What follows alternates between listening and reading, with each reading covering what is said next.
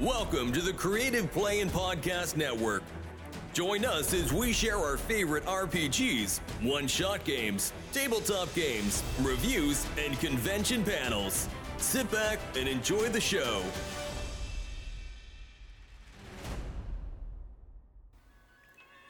Hi, this is Kelly, aka Trixie from Ragnarok and Roll, assigned to Ragnarok Story, and Tilda Wimblewick from D&D Journey of the 5th Edition.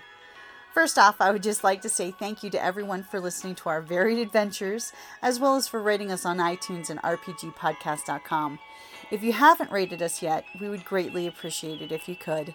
And if you're looking for more ways to support our efforts, we are now on Patreon, a great site where you can help us continue making more podcasts, as well as some special surprises for our patrons. If you can, please look us up at www.patreon.com/cppn. Every little bit helps. And again, thank you for listening. Hey guys, Jim here. And Kelly. Welcome back to the Creative Play and Podcast Network's run of RPGaDay 2023, where we talk about RPGs in a positive way and tabletop role-playing games in general for each day in the month of August.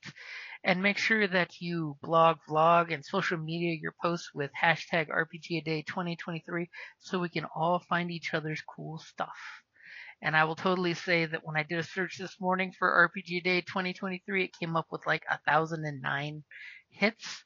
So I think people are actually going around and sharing their RPGaDay, which is great. And of course, make sure you're sharing people's stuff when you see something cool.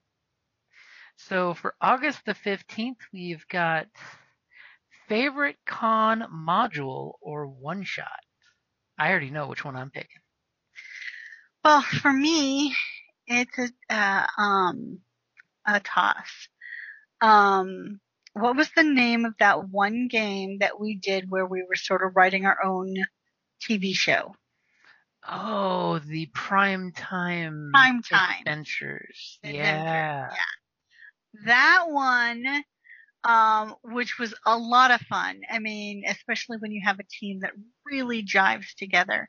You come up with the concept, you come up with the story, and you have to work in between each other, and no one person gets a spotlight, and everyone gets, because you have this number system of that you can call and pull on, and you wind up making like this crazy story that could possibly be a TV show or something, and it's just a lot of fun. And I had a blast with it.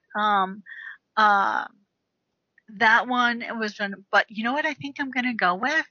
What's that? World of Dew. Oh, yeah. We got to play World of Dew at RingCon one time with the creator, and it's sort of like a Japanese noir. And I remember I was the madam, and it's D6s. And like, so there was this mystery, like who stole the thing, and I wound up killing the bad guy. I poisoned him with tea. It was awesome. And you played a monk who wasn't really a monk. You were just pretending to be a holy man. I was actually traveling Senshin. And it was just, I mean, it got pretty crazy, and like, so they came into my establishment, you know, the bad guys, Your and tea started, house. don't fuck with my tea, and started fucking with my staff and mine. Oh, no. So I wound up killing him with the tea. And then we had those fights. It was a lot of fun. I very much enjoyed it. And it's such a, different time, you have, just the variety of characters, and it was so well done. I thought, and when we liked it so much, we bought the game. Oh, heck yeah. It was,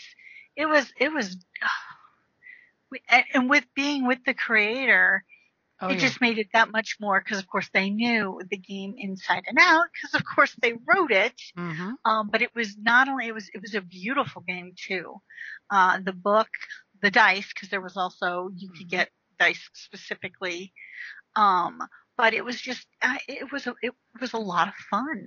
Mm-hmm. Yeah, the World of Do by Gallant Knight Games, and we got to play with Ben Warner, who was the actual designer and writer of the game, and it was a beautiful game, and the thing is, we all synergized so beautifully with each other, because the game really does have mechanics that keep from anyone monopolizing the game, as well as synergizing with your group to have one person help each other, and it was totally adorable that we just happened to have that rivalry where you had that one guy who was your Yakuza protector and he did not get along with me. So we had this like tiff going on where you and him were going to kill me.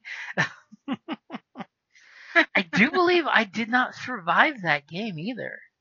Remember, the hungry corpse in the group ate my body because there was a person who could call the dead, and they called although, wait a minute, wasn't it? It was like you were like, oh yeah, no, I had the choice. I let you die. Yep, there was a choice there. Oh my God, it was awesome. And but I was playing to my character, and it's like, oh well, no, I just let you die. I could have saved you. And there was totally that friendly rivalry there, and you went for your boy instead of me, which was great. Exactly. And I remember, and that's right. Didn't I get the ring coin for, for the MVP at the game table? Because you were playing up your, Tea House Madam part really good. Yeah, I was like, totally, even in mannerism, I was kind of trying to do, just kind of try and move and, it was so much doing fun. The fan motions, the facial gestures. In the middle of the tea house, well, because of course all the tables were broken by this point, and that I could have saved you, but I didn't. Because of course our demonically possessed characters summon hungry spirits to kill the bad guys, the bandits that were there, and I was already taken out, so I was just lying there as another body unless somebody did something. Yeah, and no, I opted to save the other person. I'm sorry. It's okay. It was an awesome game. And I will also toss out the Sound of Water companion, the one that adds more to, World of Do is also out there too. That's the one where it's got the ninjas and a few other cool things to make a samurai noir setting. Yeah, and while I felt bad about letting you die, Lotus Petal did not. I mean, she had some qualms, but it's because I was just a, hoity-toity rock and roll player at your house. Yeah, and weren't you trying to regain your father's instrument? Yes, I was trying to regain the instrument that you owned. Yeah, so I was trying to convince you to sell it to me because I actually had the coin for it, but you were still holding out. You displeased me. Spoken like a true madam. It's what happens when you are married to a madam with her own enforcers. That was a fun game. That was a hoot. That was a great one because we played it and immediately bought a copy from Ben, and got some of the last of his Kickstarter dice that he made with the butterflies. Yep, with the butterflies. Yep. But Ben is an awesome GM and an awesome writer because, and the best part is like the art is gorgeous in the book. I mean, he chose quite well for his artwork in it. Well, and the story behind the name, it came from a famous poem. The world can be encased in the world, the world of dew. That was just a world beautiful. of dew in every drop, a world of struggle. Isa. Not that I totally don't have Drive-Thru RPG up with By the way, if you want to pick up a PDF copy, it's only $20 to get both World of Dew and the second booster for it, The Sound of Water, which is not bad at all. No, I haven't played the Sound of Water stuff, but we should do that one again sometime. That was a ridiculously fun one. Yeah. How about you? I gave technically 2. You did. You gave some good ones. But I settled on the World of Dew. What would you say? So I was going to be totally selfish, and it wasn't really a module, but it was totally a one-shot. And I'm going to throw out there the game that I ran last RingCon set in the Iron Kingdom's Nightmare Kingdom. Having you guys playing undead undead pirates was a hoot and a half, watching you guys being so in character and so counterculture to your own crew, but still working out at the end to each other. And the fact that you got to try each of the undead class for Nightmare Kingdom. So you had, like your ghost, who was mostly ghost. Yeah, I played a Spectre. Mm-hmm. And then you totally played that character for all its money. And then your captain. Oh my god. I stuck it to the captain. Oh my god. That was funny. And this was totally just an adventure that started out as an idea at work of like, hey, if I'm an evil Ironborn Lich, I'm going to make a pirate group of pirates to go do what I want them to do because I'm their boss. And the fact that you guys played your pirate crew up to the T's, and as evil undead pirates, you got to go after Infernalists, who are, of course, worse than undead pirates. So you technically kind of can say you're the heroes of the story. I know, and Karen and I were actually just talking about, I've never played evil. I mean, we never really do evil characters. It was kind of fun. That character for me I had a blast playing that character. I mean, the mere fact that one of your background flaws and ideals was that you hate being on this crew. And the fact that you actually got away with sabotaging the mission, but not in a bad way. Actively try and screw things up. But yet, technically, I was the bard type of class. Mm-hmm. So, I mean, the one thing that my character was supposed to basically give out its version of bardic inspiration, but I'm actively trying to destroy the ship because I'm tied to this ship, and I'll rat people out for anything, which I did in the game. I'm like, nope, you did it. and I actively try and go against the leadership of the crew, and I screwed the captain over. You stole the bicorn hat from the other ship's captain. I did. And of course, because he cannot steal it back because I'm a Spectre. Because by the game mechanics, once the Spectre takes something and bonds with it, sort of like a quick attunement, it turns ethereal with them. So it's now part of the ghost's look. Which was a great mechanic, because, it means that your Spectres aren't getting screwed on gear, because, you need gear still as a ghost. Oh yeah, it was great. I would materialize right next to somebody and point blank shoot them in the head. I loved it. Oh my god, I loved it. What was my name was